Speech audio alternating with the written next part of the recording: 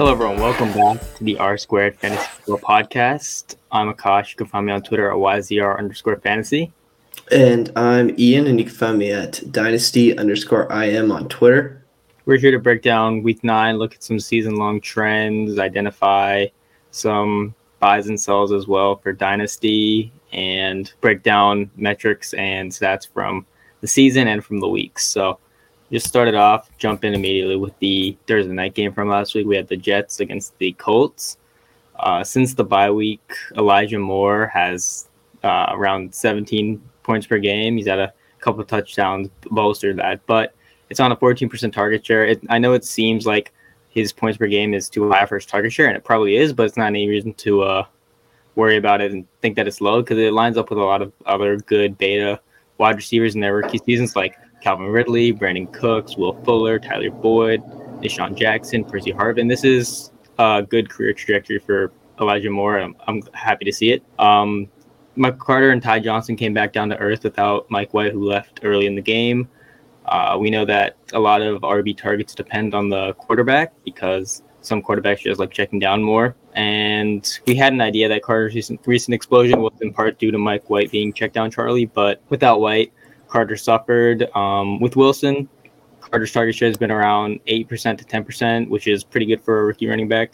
He's splitting carries with Ty Johnson like a 60-40 or 70-30 split. Long term, there's probably some concerns about if he can be a starter because we know that these day 3 guys can get replaced pretty easily by the teams. I think that their 2022 RB1 isn't on the team right now, but for the rest of the season, Michael Carter's probably a low RB2 or a high RB3. Yeah, I'd agree with you. I think we nailed what was going on with Michael Carter those couple weeks right on the head because Mike White left and he was left with 3.8% target share on the week, like you said. So I think we kind of nailed that one. And then looking at Indianapolis in this game, Jonathan Taylor just ran all over these guys. He's RB5 on the year in points per game on 61.9% opportunity and 10.1% target share, which really says a lot about his talent because that is good usage, but to get high-end fantasy RB production with that usage just means you're that talented. And then looking at Wentz, he's been serviceable. He's a 69.6 on the season, so he's kind of playing like a Jimmy Garoppolo, one would say. He's being a serviceable quarterback for someone like Pittman to explode because they're not passing it a crazy low amount of times, and Pittman's still 24.7% target share on the season, 2.22 yards per team pass attempt, and wide receiver 16 on the season. I did have a thing on Michael Pittman where you posted a poll about how he's worth. Would you take that or an early first? And their match, they seem to match up in terms of assets. That for early first and Michael Pittman seem to match up on KTC right next to each other, keep trade cut. But I think because Pittman, there's not a lot of room to grow from wide receiver 13 on keep trade cut, and we know early first round picks will grow a ton. They'll grow considerable amounts until February, March, April when that pick is worth a lot, especially a high first where you know you're going to get some studs in the draft because Pittman has been really good, but for him to automatically jump up to wide receiver 13 and keep trade cuts just a little aggressive for me. Yeah, he jumped up into the top 12 recently. Like, people are treating him as a wide receiver 1. He's producing well, playing well. Target share a bit lower, and he's had some touchdown luck over the last couple of weeks. I'd like to flip him into like Deontay Johnson or T. Higgins, but that's just me. Like, I think that he can hover around like wide receiver. Like, there's a lot of fluidity in the tiers between like wide receiver 12 and wide receiver 18. It would seem there's a lot of movement in that range. So if you can move down and get like an extra pick or an extra player, it's always good in that range to get quantity over quality because there's a lot of movement in opinions based on week-to-week performance. Next game, the Browns against the Bengals. Without Odell Beckham Jr., Baker had his best game of the season. This week, in Week 9, he had the second best PFF passing grade. He was third in completion percentage over expected. I'm firmly in the camp of Baker being a good player and good at throwing a football. The low volume obviously hurts. This is something that we've known for a while. Long term, I still buy talent. I'm still buying that Baker's talented, so I'm buying Baker Mayfield. I just saw Drew post a thread on how if a player is being held back by their situation and they're not reaching their full potential, then you should be buying that player. I think that's absolutely the case with Baker Mayfield. I think his price on Keep Your Cuts like QB 20 or something. It's pretty low. He's down to like QB 23. If I just It's crazy for a guy that's been playing well since he entered the league, except for few games with Kitchens and OBJ. Something just didn't click with OBJ and Baker Mayfield. I don't know what it was, because normally when you put two good players together, they perform really well. But for some reason, it didn't work for them. But now they're separated. I think it's arrows up for both of them. But without OBJ this week, Jarvis Landry was the wide receiver one. Obviously, he's in the slot a lot. He had a 26% target share. He's a 25% target share or higher in 3 out of 4 of his healthy games, but it's really, really hard to like in a low volume offense with an average depth of target of 7.9. It's just very little upside. Donovan Peoples-Jones and Anthony Schwartz operating as a wide receiver 2. They had 15 and 16 routes respectively, 65% route participation, 70% route participation. They're both on the field. You can take shots on both of them in deep leagues. They're probably already rostered, but they're both just stashes. Demetric Felton, he was drafted, I think, as a RB wide receiver hybrid, but he's not being used a lot. But when he is on the field, he's being used a lot more as a wide receiver than RB. He's 13 snaps at the RB position, but 59 at the wide receiver position. It doesn't matter for this year, but if you're stashing Felton or he's on waivers, you could look to maybe pick him up just because he very well maybe, I don't know, their slot receiver of the future. Who knows? Jarvis Landry, there's very little money committed to him long term. They can get out pretty easily. All the tight ends are just a mess. They've run 50% routes or less this week. I'm not interested. They're gross. I like Harrison Bryant as a deep dynasty sleeper, but really nothing I like. Yeah, I did think it was funny this week that Mayfield posted his best PFF passing grade of the season at 87.7, and it came just after his breakup with OBJ. It's clearly not the only game that OBJ missed this season, but just kind of an interesting wrinkle, I would say. Well, weeks 1 through 3, he was playing pretty well. And yeah. OBJ played in week 3, but then with OBJ, it's really just been bad. It's like a stark contrast in his performance with and without. Yeah, it's really quite odd, actually, but it's neither here nor there because we both think both players are talented, so it's just kind of a funny situation that wasn't working the way we expected.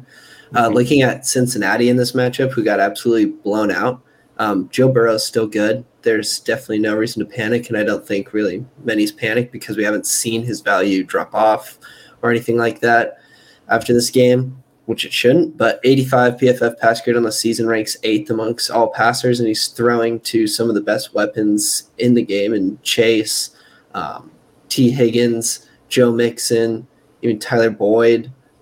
That's one of the reasons why Drew would always say, or still says, you're too low on Joe Burrow because he has all the weapons and he's a good passer. And we're finally seeing an uptick in pass attempts, which is something that we really want to see in an offense with this many studs. Chase last week, 31.7% target share. That is straight alpha. It's really impressive to see, especially because we already know he's a prestigious rookie, but to do what he's doing right now is just insane. I looked over, because he was a league winner prospect for me, and looking over all the league winner wide receiver prospects, he would only fall if the season were to end today and he finished with a 24.6% target share like he has. The only rookie wide receiver he would trail that's a league winner prospect, Odell Beckham Jr. And we know OBJ was valued as a wide receiver 1 or the wide receiver 1 for a long time, and I think that's exactly what we should expect with Ja'Marr Chase. And the production is going to lead to a lot of wide receiver 1, a lot of top 5 finishes. And I think someone else who can get in on that once everything starts clicking is T. Higgins, 23.1% target share in the year. I think he actually increases a little bit from there. We're kind of seeing Tyler Boyd become the odd man out, which is to be expected. But since Ja'Marr Chase and T. Higgins are both on the field alphaing, it's become a hassle for Tyler Boyd to find targets or earn targets because there's not a lot available once those two alphas get their share. He's still a good receiver. I think people may overreact eventually where he becomes underrated rather than overrated like he has been in the past. It just shows how quick situations can change. And then just touch up on Joe Mixon, RB8 in points per game, 73.6% opportunity share on the year. Just really good stuff, especially from someone who's injury prone, which is always funny for knocking someone. I know, it's always hilarious. All the Joe Mixon narratives over the offseason. It finally suppressed his ADP, which led to me getting some more of him, which is terrific because he's been playing so well this year. It just shows how much of RB production is really tied to how good the offense is. Sometimes, like when the offense gets better, you can see RBs get better. There's obviously not a huge impact, but it does help, obviously. And so Joe Mixon is an RB1 when people are saying that he's bad at football. He's definitely not bad at football, and that's something that we've all been hammering throughout the entire offseason and this season, that the opportunity is terrific. Just go by the opportunity. Then the next game, the Broncos against the Cowboys.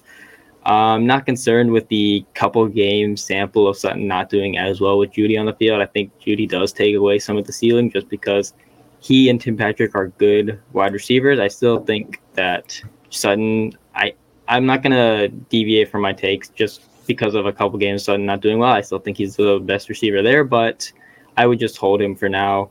12% target share over the last couple of weeks isn't ideal, obviously, but it's not something to panic about. Javonte Williams is still splitting with Melvin Gordon. There's upside this season if Melvin was to get hurt or if they suddenly decide to move on and phase him out throughout the rest of the season, but I'm still expecting a continued split for the rest of the season, barring any injuries or any odd circumstances. But Javonte Williams on the season has a juke rate of 34%, which is absolutely terrific. And courtesy of B-Roto Fantasy Football, he's 12th in rushing yards over expected per attempt with a minimum of 30 carries out of 66 running backs, which is absolutely fantastic. And his targets per route run at 20%, which shows his upside. He has bell cow upside.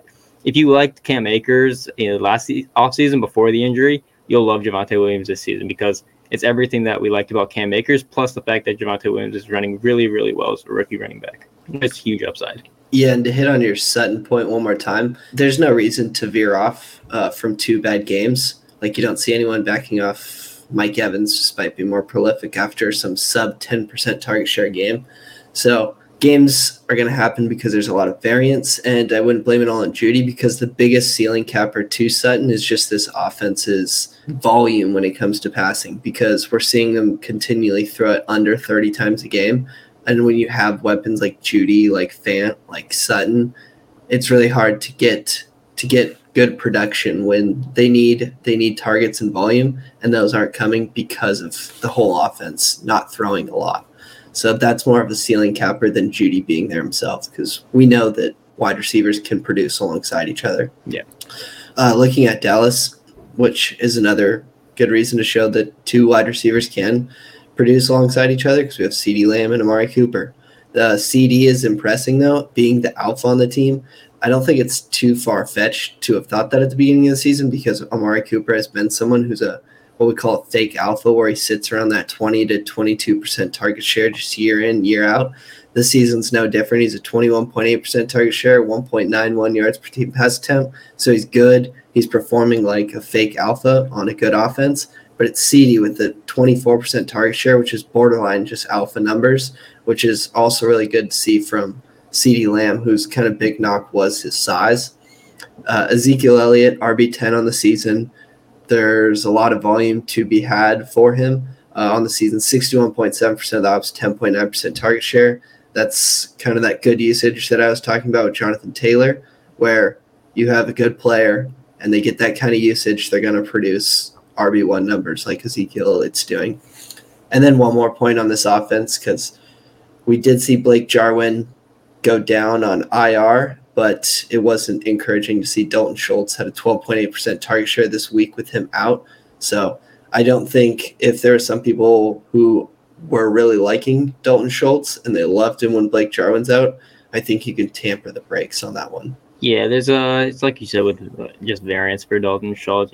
Sometimes you just have a not great game on the season. I still expect some mid tight end one numbers. His target share is just going to be around that, like over the season. I expect it to be like in the 16 to 20% range, which will lead to low tight end one numbers or high tight end one numbers if you fall into the end zone enough times, just because a lot of there's not a lot separating a high tight end one from a low tight end one, pretty much. But nothing Yeah, to worry about. His value will stay around the same range. Yeah, I think his value will be around there, but that doesn't change that he's still a wasteland tight end, which is, Definitely. I mean, you could start wasteland tight ends, and especially ones that are in good offenses, and I'll see like that 16 to 20% target share because there's not a lot of good tight ends. So it's definitely not bad production to have, but with Blake Jarwin being out, that doesn't catapult him out of the tight end wasteland that there is. Oh yeah, definitely agree there. This is a bad game for the whole offense in general. Not something to worry about. Like the Dak missed on some throws, some garbage time touchdowns to Malik Turner. I always get him and Malik Taylor confused. One's on the Packers, one's on the Cowboys. Neither of them really matter for fantasy, but they're both there. But yeah, not really a game that matters for Dallas. You can just read this one off. I think the other team in Texas that writes every game off, the Texans, played the Dolphins this week. So normally I know how the games go, but this is one that I didn't see it on Red Zone. I didn't care about it. So I just looked at the what happened in the game. And Cooks is still buy low. He has 30% target share or higher in 5 out of 9 of his games this year. That is pretty elite range. That's like only a few wide receivers can say that on the year. This week, I only connected on less than half of his 13 targets, but still 13 targets. That's terrific volume. There's just going to be volume and QB questions for the rest of the year, which makes him a buy just because whenever your situation is holding a player back, it makes them a buy. He still sees a tremendous target share, great upside. Nico Collins, I think, is a stash in really deep leagues, probably rostered in dynasty leagues, but 77% route participation this week, 65% in every week since returning from his injury. His only real competition for the wide receiver 2 role is Danny Amendola. And I think Nico Collins is pushing him aside. It's not a feat to push Danny Amendola aside, but when you're on the field, it lends itself to more opportunities. It's better than not getting on the field. So I think he's a decent stash in case he makes some plays or ends up seeing more targets. But on the backfield, this is the worst backfield ever. David Johnson has some receiving work. He sees a decent amount of routes, but there's really nothing else I care about just because this bunch of inefficient rushers who split the volume all the time, and sometimes they all see less than 50% of the snaps, sometimes I see 30%, 20%. This is not an offense, like a backfield that I care about for fantasy football. Yes, definitely was not a good game because we already know that Houston's, in fact, not very friendly for fantasy. And then we have Miami on the other side who decided they weren't going to play with Tua, no Devontae Parker, no Will Fuller. So what that led to was a 25.6% target share from Waddle. And the encouraging part was to see a 9.8 ADOT because we know right now that Waddle's 6.5 ADOT on the season is pretty concerning because despite getting targets, they're not exactly being earned because when they're closer to the line of scrimmage, they're more likely to be manufactured. But seeing a 25.6% target share last week on a healthy ADOT is really encouraging to see from someone like Jalen Waddle, who there is that red flag about how far his targets are from the line of scrimmage and how fantasy friendly his targets really are. And then Gaskin was the other piece in this game. 86.7% of the ops, 15.4% of the target share. That's the high-end usage that Gaskin is capable of getting any given week. And that's exactly why, as contenders, you pay like late seconds to get someone like a Myles Gaskin because they're locked into this high-usage role. So someone that you should have as a contender. It's hard to now because most of them are already on contenders.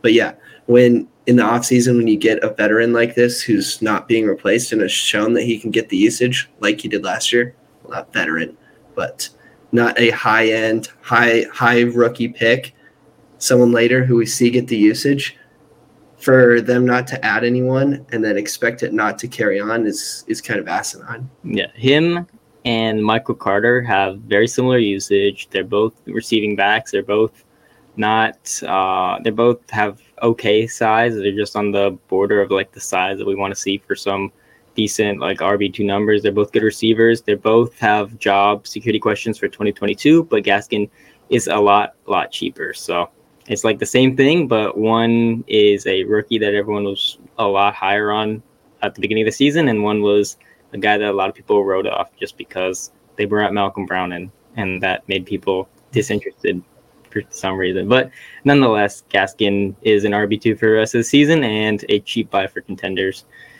Next game, the Falcons versus Saints. Very happy that the Falcons won this one. It's terrific. Cordero Patterson is now my favorite player in the NFL just because he clutched up on that game. Speaking of Patterson, he's getting used as a wide receiver. 45% of his snaps pretty much in games that Ridley's missed, including this one. It's extremely encouraging, extremely encouraging because this is basically cheat code usage. It's like a Konami code for RBs when they're used as a wide receiver this much. And for this on the season, it's going to lead to RB1 numbers. It's the cheapest RB1 that you can find in all of fantasy football. You start him at wide receiver depending on your platform. If you need to, it's just a tremendous buy at like wide receiver 40 or RB 40 prices for Cordero Patterson for a win now team. Matt Ryan is the QB. I know some people don't know what's gonna happen with him, but I think he's a QB for 2022 and maybe beyond. The contract makes it hard for the contract makes it hard for the Falcons to move on.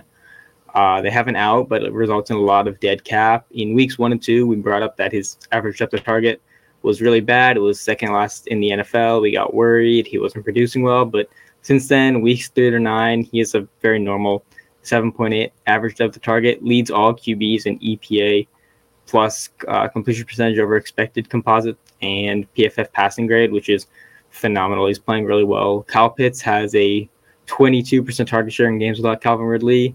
He's going to end up as a top 5 tight end. He's already catapulting up dynasty ranks. I think his upside is tremendous. I know some people advocate for selling him. I don't know. You have to detach emotion from fantasy football, but the upside is just so high for Kyle Pitts that I wouldn't sell just yet. You can maybe see if over the offseason his price rises to top 5, maybe I'll consider it. But for right now, I'm still loving Kyle Pitts' usage right now.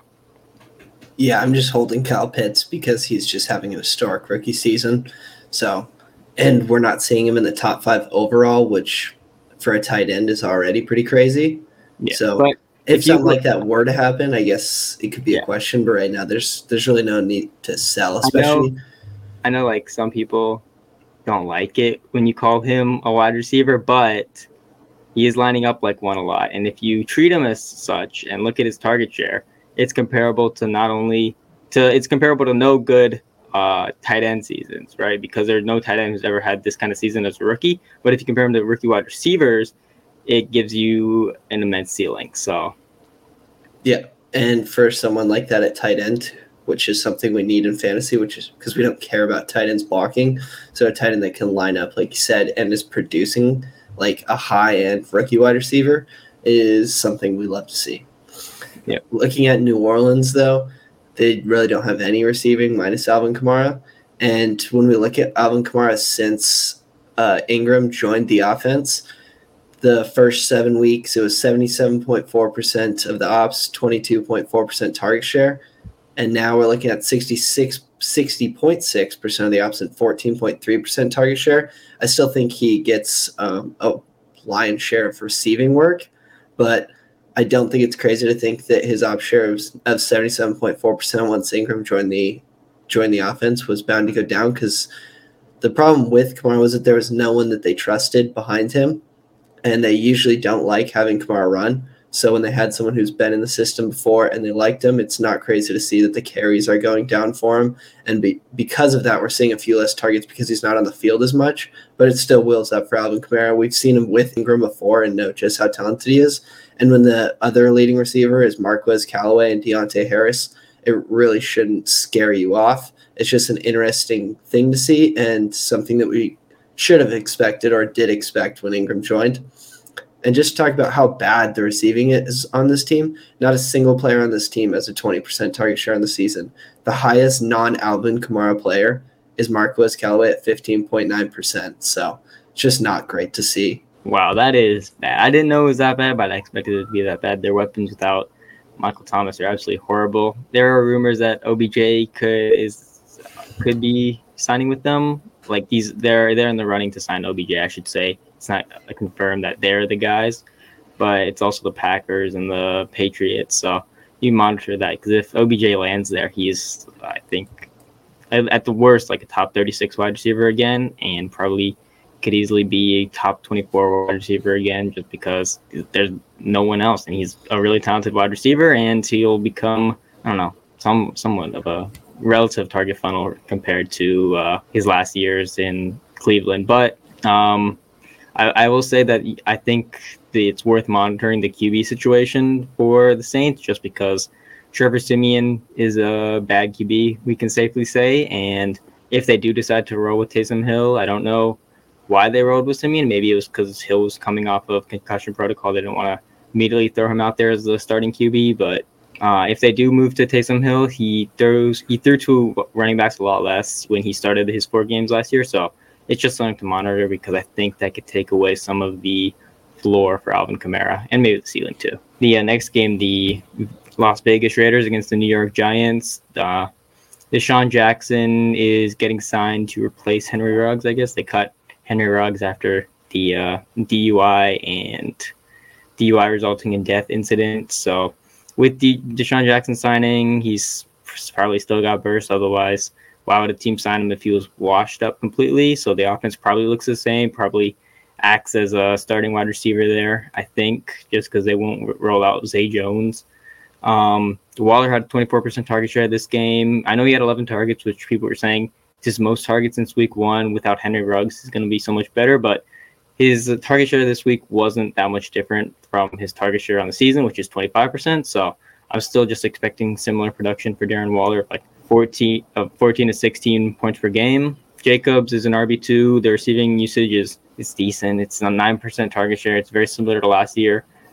Kenyon Drake's like a Walmart version of Kareem Hunt. He has 5+ targets in half of his games this year. So just something to consider there. Like he's a desperate flex play if you really need it, because sometimes he's just getting targeted a lot. So looking at the New York Giants here, if we are talking about running backs, because we saw Devontae Booker get a full workload with Saquon Barkley out, we saw what they did when Saquon Barkley was in, and they used him a lot. And he's already prolific talent, and we know what talent can do with an opportunity share. They can make it a high-end production, and they don't have to rely on it as much because they're just so talented. So we have players or running backs with a 70% opportunity share and a 12% target share. We get DeAndre Swift, Najee Harris, Alvin Kamara, Saquon Barkley, David Montgomery. And among those 5, Saquon Barkley is the 4th highest valued on Keep Trade Cut, and he's closer to David Montgomery in value than he is to DeAndre Swift and a Najee Harris. And it might even be Alvin Kamara, who's RB5, and Saquon's an RB9. So it's something where you should be buying Saquon because there's all that talent, and they absolutely use him. The usage is just insane. You shouldn't worry about injury prone. I mean, I just hit earlier on how Joe Mixon is kind of making everyone that said injury prone's a real thing kind of look a little foolish, because he's finishing as a middling RB1, and we know that Saquon can finish as a high-end RB1. You just have to get rid of the injuries first. But looking at players who played, it was really weird to see Kyle Rudolph was the leading target earner in this game, 29.4% target share, which is just really weird. And Jones is coming back down from a really hot start. He's starting to play a lot more like he did last year. Last year, he had a 74.4 PFF passing grade. This year, it's 73. So it's looking really similar to last year. The Golladay experiment isn't exactly working. I mean, last game, 11.8% target share. That's brutal. And then Kadarius Toney, 5.9%. I mean, the weapons they're adding just aren't exactly producing. I mean, it's Sterling Shepard, and he's not even healthy right now, as the only person with a 20% target share that's on this team. So the players that they brought in are just not making an impact. Yeah, and Evan Ingram. On Keep Trade Cut, Ingram is lower than guys like Tyler Conklin, Donald Parham, other players like CJ Uzama. What are you doing? Ingram has a terrific history of producing as a mid tight end 1 or low tight end 1 at worst, and people have soured on him so quickly. I know he hasn't been terrific to start the year, but He's made some plays, earned some targets. Not as good as his previous years, but he's a free agent after this year. I really do think he gets signed to be a decent contributor to a team, and from there, I think we could see him go back to being a low tight end 1, or at very worst, a high tight end 2. And that's a lot better than I can say for CJ Uzomah or Donald Parham's outlook or Tyler Conklin's outlook. So I would like to, I'm probably going to go try to add more Evan Ingram over the course of the next couple weeks because people are just souring on him so quickly. Yeah, I have a good amount of shares of Evan Ingram because he's essentially free. Like when you talk about people like CJ Uzomah and Donald Parham, guys who just likely won't increase in value and are so low in value that he's just hanging around there with him. Like we've seen Evan Ingram produce. I mean, this is his worst season to date in terms of earning targets and being a true talent. So he's definitely someone you should look into buying for basically nothing. Yeah, CJ Uzomah is 20?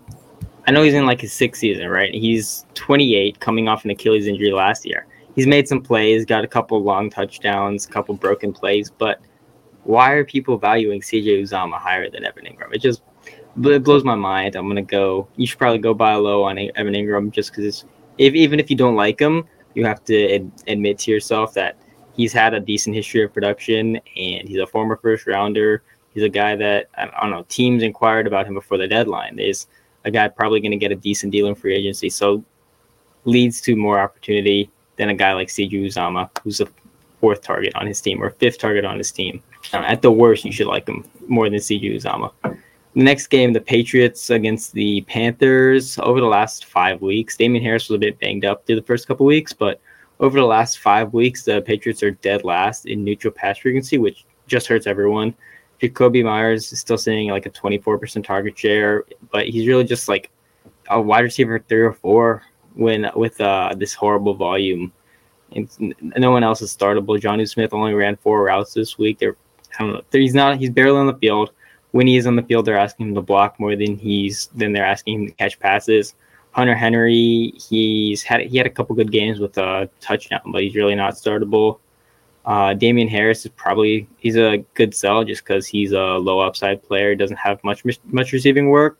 He's being used less in the receiving game than guys like Brandon Bolden or Ramondre Stevenson, so they really don't want to use him as a receiver, even though he's the best running back they have. He has a touchdown every game, probably isn't sustainable. There's a lower floor. RBs can get injured, they can get replaced.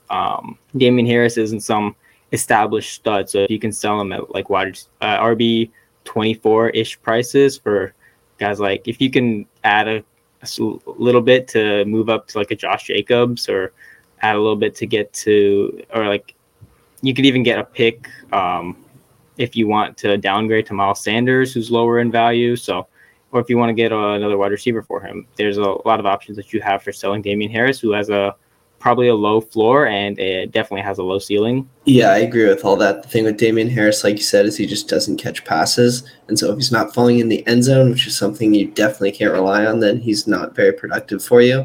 And for someone like Miles Sanders, who actually gets good usage, he's not the most talented back.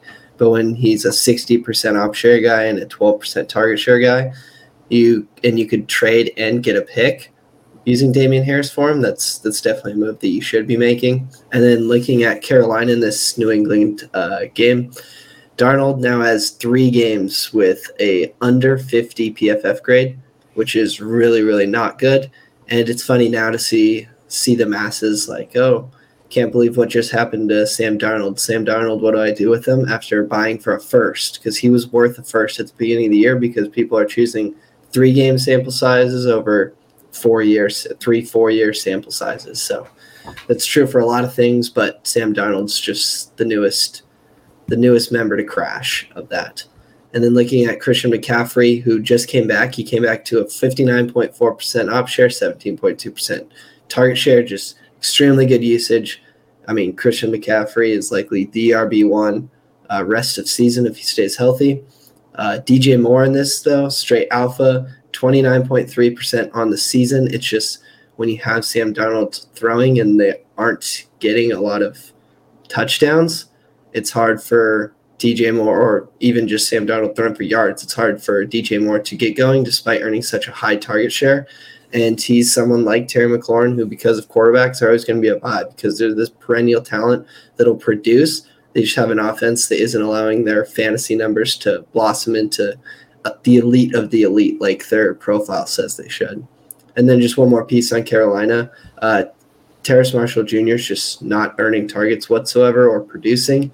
And I don't think you're wrong for panicking, but still think he's a hold if you have him, because what exactly are you selling him for? What's the right price? I mean, we want to see the full rookie landscape or full rookie scope when it comes to a guy like Terrace Marshall Jr., because we want to predict what's going to happen. He's likely a face planner, but I'd just hold. Yeah, if you can get like a mid to late second and then get Marshall in a third, get a third just as a throw-in. Maybe you don't even ask for a third. If they say yes, take it, but don't haggle over a third-round pick. Do that, because if he face plants, you could probably still sell him for a second, or give a third and Marshall and get a second, which really isn't that much of that really isn't that much to give up if he does face plant. And there's still upside for the rest of the season, just because we're only halfway through the year. He was in concussion protocol. The QB is bad. The offense is bad. So it's really a lot of bad things surrounding his situation, as well as his inability to command targets right now. So there's still definite upside, and I wouldn't start panicking now. That could come after the season. And I really don't think his value changes that much from now to the end of the season if he continues to play this way. People just keep moving him a little bit more down the ranks, but there's still definitely upside that I'd be willing to pay a mid to late second for, especially when this class looks like it's gonna probably have very little appealing prospects after like the 202 to the 204 range. So you can give a pick after that to get Marshall. I would probably be into that. And now with Sam Darnold likely to miss a few weeks, they're going to PJ Walker, who, if you look at EPA per play and completion percentage over expected graphs, he's like in the bottom left corner, and he's one of the worst QBs to start over the last couple of years. And so this offense is going to be really limited. So over the next couple of weeks, if you can use that to buy some DJ Moore, I'm absolutely taking advantage of that. Next game, the Buffalo Bills against the Jacksonville Jaguars. Really bad game for the Buffalo offense. Not something to worry about. Emmanuel Sanders over the last few weeks has consistently had more routes than Stephon Diggs. He's a good win now target in what's normally a really good high volume offense. So it's not something that I'm really that worried for Stephon Diggs, just because we know he's a good player. But his target share on the year, it's obviously around like 23-24%, which isn't ideal. I think he finishes like a wide receiver 2. So when you expect him to be a high end wide receiver 1 going into the season, that's not ideal. You can maybe look to move on from him if you want to get younger, if you want to rebuild. But I'm not panicking on him, just because we've seen him be productive week after week, and not really any ceiling games yet, but they'll come. Moss is in concussion protocol, I believe, if I remember correctly. Singletary is probably an RB2 without him, just because he's getting good usage in the passing game. He'll get the rushing work, 63% route participation in the game when Moss left early. So he needs to start Devin Singletary, then I wouldn't be too afraid to do so. Yeah, and then this was kind of a real doozy of a fantasy game because there just wasn't very much offense. But looking at Jacksonville Jaguars in terms of like a season-long scope, Visca on the season, 6.7 ADOT and 20.4% target share, which the ADOT was the concern coming in, and it doesn't help that he's basically matching exactly what he did his rookie year in terms of ADOT, 6.6 last year. The good thing is his target share has gone up. It's gone up just under 6%. But the value's clearly dropped. He's someone that I'm holding. He clearly has a low ceiling because the ADOT problems are ADOT problems, and they're hard to predict when they'll go away, and they likely aren't going away because we just saw from rookie to sophomore season, it's basically the same Laviska. But he's someone I'm holding because there are brighter days ahead. This offense will be better. Trevor Lawrence is still a rookie quarterback. He's going to have some good games like he's had, and he's going to have some games where he has a 52.4 PFF grade like he did last week. But the offense will be better, hopefully, with a better T-Law. And then I think Visca's value will at least start to rise. to a part where you can be comfortable with or you can sell, but now is definitely the time that you're holding because you don't want to take this crazy sunk cost on him when he's really not that bad of a talent. He's just a low ceiling player. Yeah, and I believe that Dan Arnold is leading the team in targets since they traded for him, which is absolutely amazing to see for me, a guy who stashed a bunch of Dan Arnold over the offseason.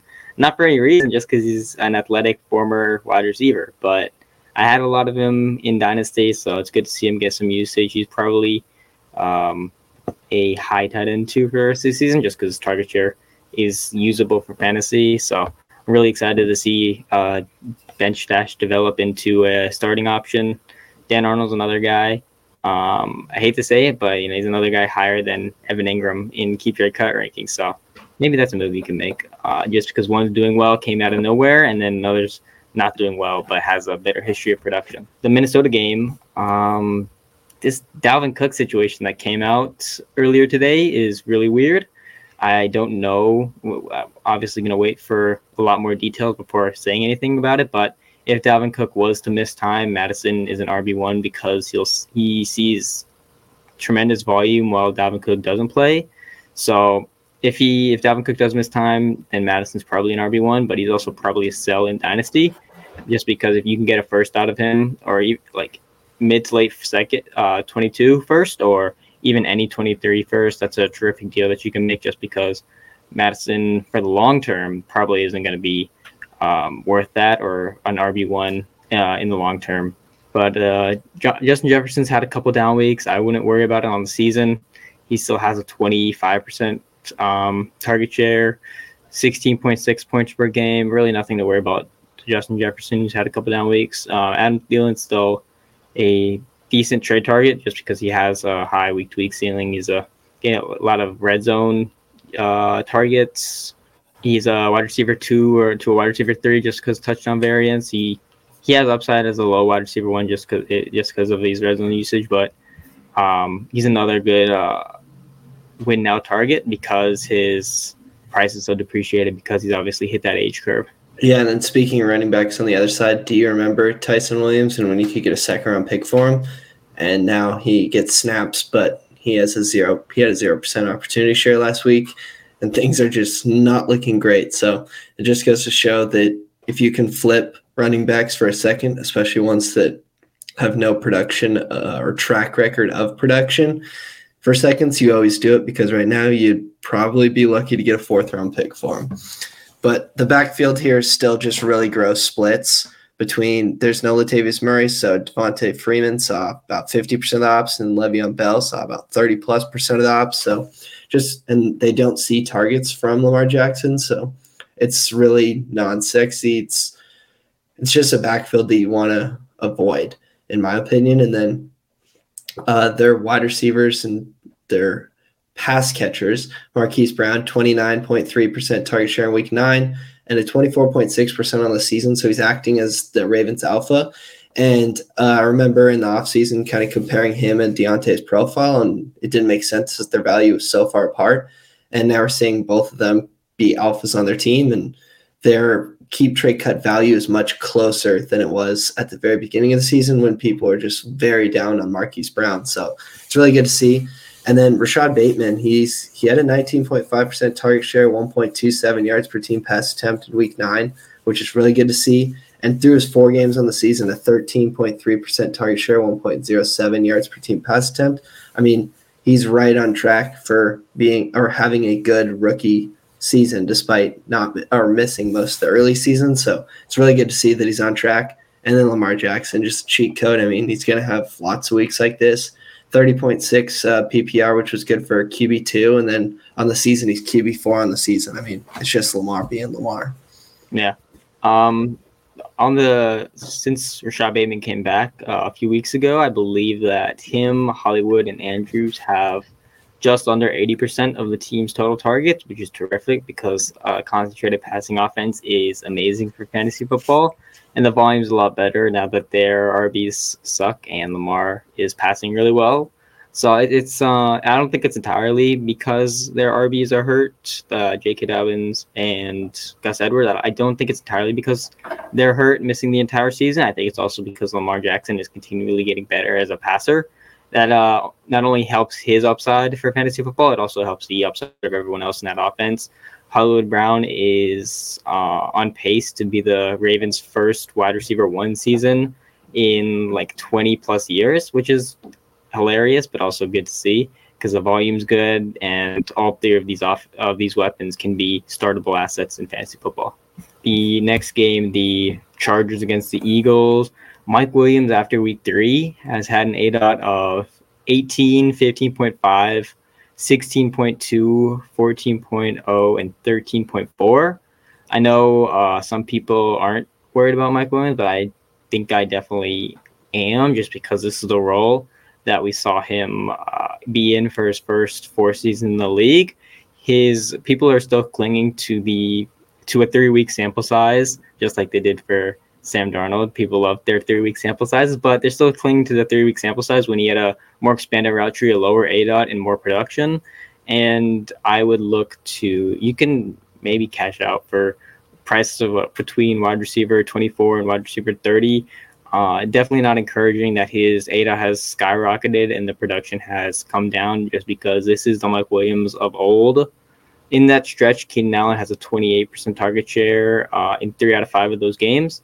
And that's definitely a buy for contenders, just because that leads to high-end wide receiver 1 numbers. Wide receiver 26 price in Dynasty. Herbert had a nice bounce back after a couple down weeks. This week he was first in completion percentage over expected and expected points added per play. Herbert's still a top 8 Dynasty quarterback and supporting some terrific weapons. Eckler had a bit of a down week, still top 5 running back. The really only thing that I'm adjusting for this offense is moving Mike Williams down, just because the role is changing. And when the role reverts back to what it was for 4 years, that's something you have to take notice, something you can't ignore. Yeah, I mean, Mike Williams is Mike Williams. It was really encouraging to see those first 3 weeks, and we saw his ADOT lower, which obviously helped him earn more targets and a higher target share. But at some point, you have to realize that Mike Williams is just being Mike Williams, and you can't rely on a 3-game sample size to go off of for the reason that you like him. So looking at Philadelphia in this one, 17 pass attempts is just gross. Like, that is really gross. It's really hard to see a lot of production when you're passing that few of times. So even like Goddard and Devontae have 30-plus target shares in that week just aren't that productive, because 17 pass attempts is really not that much. They're not eating a big pie. They're sharing a fat share of a really small pie, which is something you really don't like to see from offenses. But in terms of the metrics, Devontae Smith has been really good this season. A 25.2% target share, 2.08 yards per team pass attempt is like really good, especially for a beta and a kind of coin flip beta, as he is in Drew's rankings. I had him as a low ceiling beta. So it's really good to see and really promising to see from him. And it's something that's good to see because we know that the options in this passing offense aren't good. So for him to be that much better than him in his rookie season is really good to see. And we've already hit on Miles Sanders, but 68.5% op share, 12.4% target shares is technical averages, which are really good.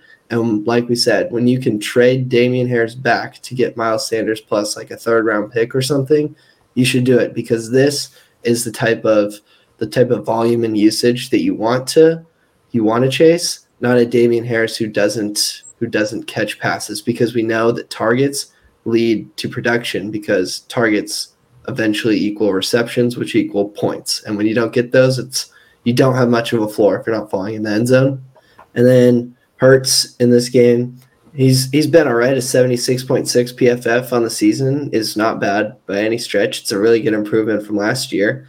So it's going to be interesting, because we know they're not tied to him because he doesn't have the draft capital. They're not doing well, so they're likely to have a top pick, which is why we see Hurts as this kind of questioned. I'm sure we see once production stops mattering, Jalen Hurts in the offseason will have value plummet, because there's going to be skepticism. I mean, we see it every year with quarterbacks who are skepticism. Once the fantasy points stop coming in, like with Hurts, who's still QB8 on the season, thanks to his high-end Konami code. But once we see the production and fantasy points not mattering as we go into an offseason, and then it's filled with skepticism, like imagine it's already been bad for Jalen Hurts in terms of rumors and his job security question marks. Imagine what it'll be when they aren't playing games and fantasy points don't matter. So if you're not a contender, don't think you have Jalen Hurts who's a young quarterback, it's going to be a good thing because the value is going to fall in the offseason. That's almost a guarantee. Yeah. For Miles Sanders, you can trade Damien Harris down, but I was looking at the keep trade cut ranking just now because I was thinking about Damien Harris and other RBs in his range. If you can trade Damien Harris to get Leonard Fournette, I think that's a move that you should definitely make because Leonard Fournette, he's a free agent after this year. For the rest of the season, he's going to see RB1, low RB1 usage, but he's a free agent after this year. I could absolutely see him re-signing to be their workhorse again. Ronald Jones also a free agent after this year. I think Giovanni Bernard too. And so Leonard Fournette, I think you could have 2 to 3 years of terrific production for a lower price than a lot of other RBs who were expected to see that production. And so you can trade Damien Harris, who has a low ceiling and probably a low floor, for Leonard Fournette, who admittedly probably has relatively low floor compared to other running backs who have his type of ceiling, but he does have a higher ceiling than a lot of RBs in his area of value. Little side note, little deviation from the topic, but I just felt like that was important to note because we're still going to talk about Leonard Fournette every week, even on Tampa Bay's bye week. The next game, the Green Bay Packers game against the Kansas City Chiefs. Love's first start wasn't great, but it was still his first start. Negative 3.6 completion percentage over expected it wasn't great. I'd still lean to maybe buying, depending on the price, because in Superflex, QBs matter, and he's a former first rounder. It's not like he's a second rounder like, I don't know, Drew Lock, who got cast aside really quickly. Although he wasn't a great prospect, they're going to be committed to him. They spent a first rounder on him, which will lead to usage eventually down the road. I think Rodgers leaves after this season just because the situation with his Packers aren't great. And so because he's a starting QB, you'll only see the price increase from now until he's probably starting next year. So if you can sell Teddy Bridgewater, Jimmy Garoppolo to get him, I think that's a move that you should absolutely make. Rodgers, obviously, when he comes back, will be a boost to this offense.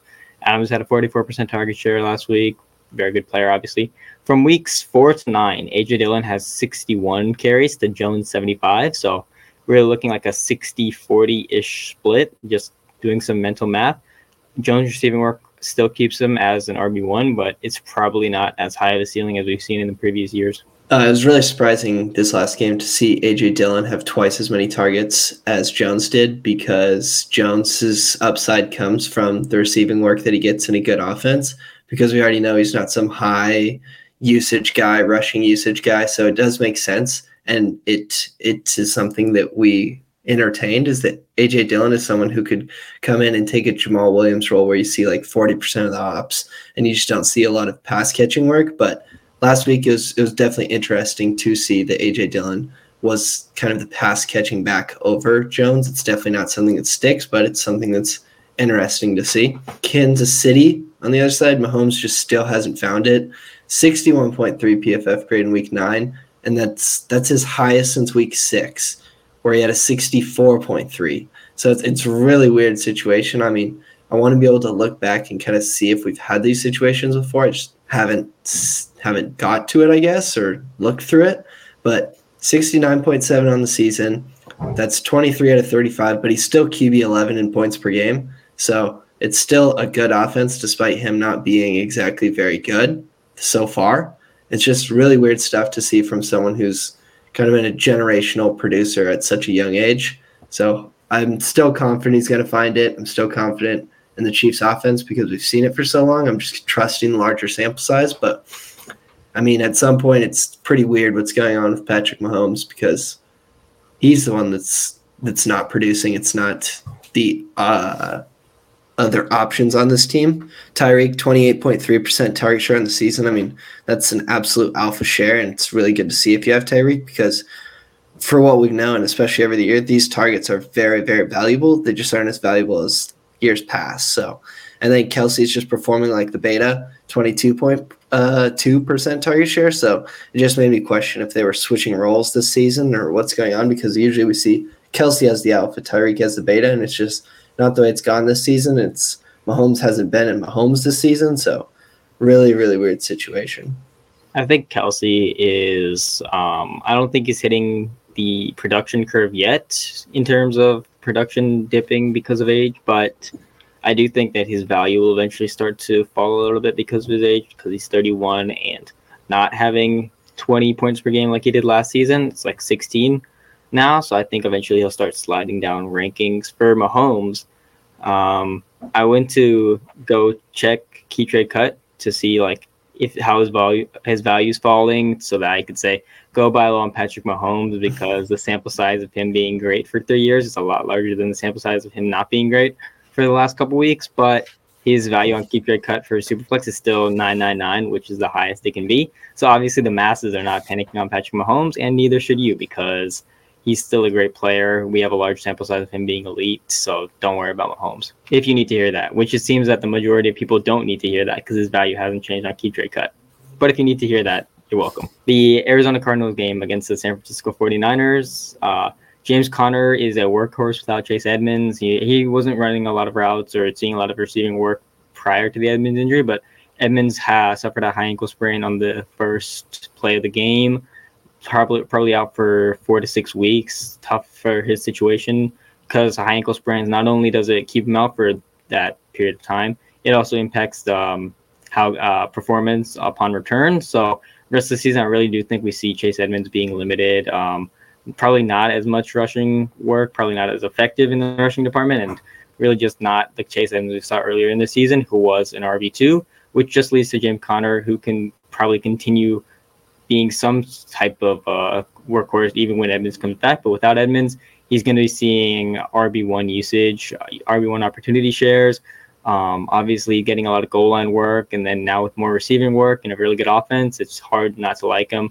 If he was one of your targets in zero RB teams like he was for me, I think you just hit the jackpot, because this is tremendous upside as we enter the playoff stretch. Rondale Moore has some chatter that he's a sell because of low ADOT, but I wouldn't worry yet, because we had him all of us had him as a good prospect coming into the year. He's playing well in his first season. He's earning targets pretty well.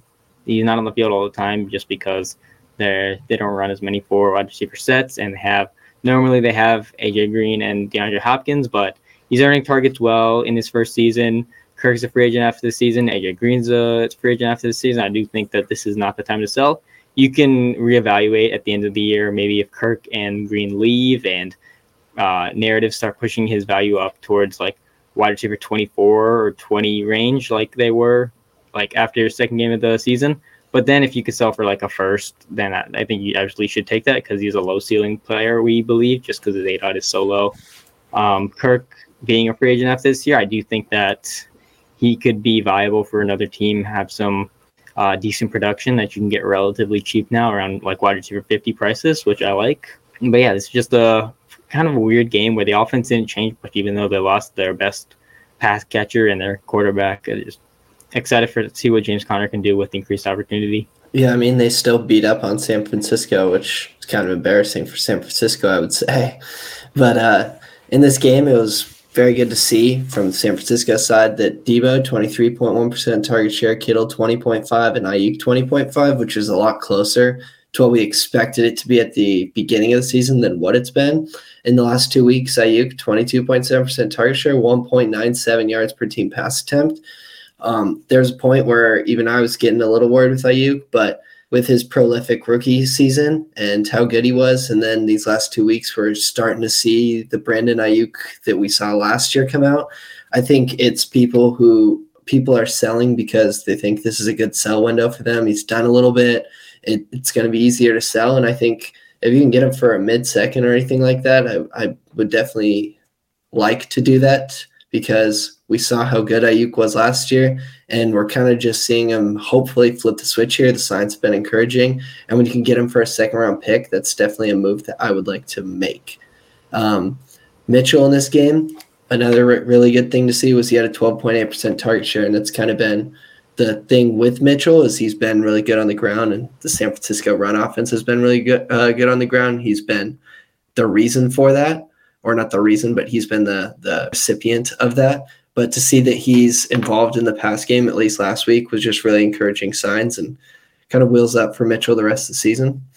Yeah, for Ayuk, I do think that I don't think you'll find a lot of people selling, just because people who had him probably invested in him at a lot higher prices over the offseason, and I don't think after a couple good games they probably weathered the storm, or maybe even bought when he had the bad patch to start the season. I don't think they would sell right when he's starting to heat up, but definitely if you can still get him for that price, I think that's definitely something you should try to do, because this is more of what we expected going into the year, and it's terrific to see, because it's like we said with the Ravens passing offense. Concentrated passing offense can be good for all three options. Just because you have three good players in an offense doesn't mean that one of them dips below fantasy football relevance. You can see that offenses players earn a target share. Players earn their target share. So if you have guys who all will earn above a 20% target share, you'll just see all those players be fantasy football relevant, most likely. Then the next game, the Titans against the Rams on Sunday Night Football. Crazy upset against the Rams. But in the first game without Henry, McNichols ran the most routes, had the most receiving work. This was expected, just like from yards per carry, which isn't a great stat, but also just watching Deonta Foreman look better than Adrian Peterson. Adrian Peterson was horribly inefficient, didn't do much. He fell in the end zone, which was good if you started him, but he had like 10 carries for 21 yards. That's absolutely horrible. It's a really messy backfield. I wouldn't start anyone from it, especially not Adrian Peterson, who's probably going to need to fall into the end zone just to be relevant. If I'm starting anyone, maybe McNichols is a desperate flex in really deep leagues or leagues where I have a lot of flex spots. But Adrian Peterson's he's just like the Ravens running backs, where they're dusty and old, but they see opportunity and they don't see receiving work, and you just have to hope they fall into the end zone, which is really hard to count on. AJ Brown had a 43% target share this game, which was absolutely amazing. His target share has been terrific over the last few weeks, and it's a really small sample size of only one game, but this game they were 12th in neutral pass frequency for the week. So if they're going to pass a lot more without Derrick Henry, it's something I'm absolutely excited to see, because AJ Brown has a tremendous ceiling with the rate he's earning targets and more offensive volume. Yeah, from the Rams' perspective, who really didn't play good at all. For what it's worth, it was Stafford's worst passing game of the season, but we know who Stafford is. I mean, he's shown us this year and the 12 other years of his career. So it's just one of those blips that's going to happen in the NFL, and it's definitely not something that you think about going into Week 10 or anything like that. And similarly to what I talk about, or we talk about, where everything will regress to the mean, especially when you get hot starts and slow starts. Bobby Trees is currently a wide receiver too, like he's been basically every season that he's been on the Rams. So regression is pretty funny how that works, especially when there's panic. Is Van Jefferson the new guy? Is Robert Woods? What's happened to Robert Woods? He's a wide receiver too in points per game on the season. So really not surprising, because that's exactly where we expect him to be. But what we didn't expect was Target Hog Cup to be a real thing. And now we're through 9 weeks. He had another week of a 30+% target share. A 34.8% on the season is second only to Devontae Adams. So it looks like Cup is here to stay. But if you're not contending, Cup is someone who the profile and everything just doesn't make a lot of sense, and there's not a lot of safety in it. So if you are not a clear-cut contender and Cup's kind of been carrying you, he's someone that you could trade for a fortune, and I don't think you'll regret it. But that being said, he's going to produce as a top 5, top 10 wide receiver rest of season, most likely. Yeah, a lot of win now value is pumped up. Keep trade cut doesn't reflect this, just because keep trade cut often heavily skews towards youth. But if you're looking at win now teams and they have a young producer like AJ Brown, Justin Jefferson, probably not Jamar Chase just because of the start he's having, but also DK Metcalf. If you can get one of them for Cooper Kupp, I can almost guarantee that they'll have more value at the end of the season, barring any like crazy injuries or any crazy dip in production, which we don't expect to happen. I can almost guarantee that those guys will have more value at the end of the season. So while the keep trade cut or other dynasty calculators might not say that that's a trade that most people take, every league has their own individual value. It's worth looking into just because some team who's win now might understand the value of trying to win now and might slightly overpay to get a wide receiver who has insane production. Yeah, I'd love all those moves. I mean, even another one, if I could trade Cooper Kupp to get DJ Moore plus a first, maybe. Terrific, yeah. Terry McLaurin as well. It's just some really good moves you can make just because right now both of their production is suppressed by their horrible situations. And we expect them to be, hopefully, we expect them to be a lot better at producing when they have actual good QBs and actually good offenses. The Chicago Bears game, a few weeks ago we said don't panic on any of the rookies just because rookies tend to get better over the season, and we see that now over the last couple of weeks. Justin Fields is 4th in completion percentage over expected and 2nd in PFF passing grade. Rookies, obviously, they get better as the season goes on. As also has 18 rush attempts over the last couple of weeks. So redraft, if someone dropped him, I think he's definitely worth looking into to add just because there is some good rushing floor. And if he starts to pass well, there's a good amount of ceiling. Kmet has a 19% target share. He's tight end 2 for the rest of the season. The offensive volume is bad, but Kmet's a guy I'm looking to possibly buy in Dynasty just because his target share is really encouraging in his second season. His value is being held down because the offense is bad, but it's a really good target share in his second season. Mooney on the year has a 25% target share. It's pretty encouraging. I had this debate with Adiko and Drew in the Discord the other day about Darnell Mooney. I think eventually he'll turn up as a buy, but I get their point of view of waiting, of not buying right now. I'd say that I would hold or float like a mid to late second for him just because his peripherals at the end of the season will look like a strong buy if his price continues to be suppressed by this low volume offense like it is. And also Allen Robinson, they're all guys that their situation is probably going to get better going into next year. Allen Robinson's a buy for 2022, not because the offensive volume is going to get better for him, just because he's probably going to go to a new team next year. And we know he's a good player from his years of producing as a wide receiver 1. I don't know why he's not commanding targets at the same rate he has over the last few years, but I'm still looking to buy him just because he has a tremendous history of production, a tremendous history of earning targets, and his price is just continually falling just because the production isn't there right now, and he's an older player. So some people are looking to get out from him just because he's an older player who's not producing right now. Montgomery, upon return, had a 75% opportunity share. Don't worry about Khalil Herbert. He's really a backup. Montgomery, maybe a strong buy. You had him in the conversation with guys with what was it said for the threshold for opportunity share and target share? 70% opportunity share plus and a 12% target share plus. There you go. That'll lead to, at worst, low RB1 numbers, and Montgomery's still valued as an RB2 on KJ Cut. You can buy Montgomery. He's still a workhorse. Yeah, he's may not be the most efficient back with what he does, but he's getting a lot of usage, and that's what matters in the receiving game as well, which is what really matters. And like we both said, he's in that upper echelon of high usage players, just like a guy on the opposite side of that game, Najee Harris. But Najee Harris just insane. A 91% opportunity share on the season is pretty ridiculous. You don't see that very often at all, especially from a rookie. And he's someone who's also, and even more so, not as efficient with it, which I've seen the argument a lot about Najee Harris, like produces and all this, and the debate that he's not as talented. I think when you get to a value like Najee Harris has now, you're primed, or it's fair to have even more so ridicule to it. So when he's not efficient with it, that makes you very less comfortable spending such high capital on a back that's not efficient with such high usage. But when you get later in value and the usage is there, even if they're not as efficient as a runner or a receiver or anything like that, then the usage is there and it's cheap. It's cheap production, but that's just not the case with Najee Harris, which is where I think the debate and the conversation kind of gets twisted.